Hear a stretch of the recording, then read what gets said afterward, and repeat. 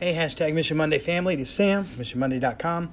And I think I already let you know, I think I recorded on Friday to let you know your mission this week is going to be to have this conversation. Talk with somebody and say, hey, what is the most difficult thing you've had to overcome in this last year? We don't achieve great things without putting some hard work in. And sometimes I think we tend to repress those difficult moments. But if we validate those, if we take the opportunity to have that conversation with somebody and say, you've done some great things this last year. What's the most difficult challenge? What was the hardest for you? What did you have to work the most at to overcome? And also be ready to share your story in that as well.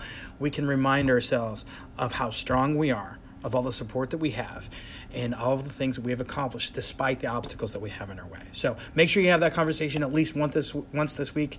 If you want to have it more than once, have it more than once. That's great. But make sure you ask somebody at least once, what have you overcome this year? What was difficult for you? And expand on that. How did you overcome it? Who helped you out with it? You're going to find out some great things about the person that you're talking to and about the people that surround them. And you're probably going to get some more assets in your life. All right. I think that's all I have for you. Except as always, I would love it if you would go check out missionmonday.com. Love y'all.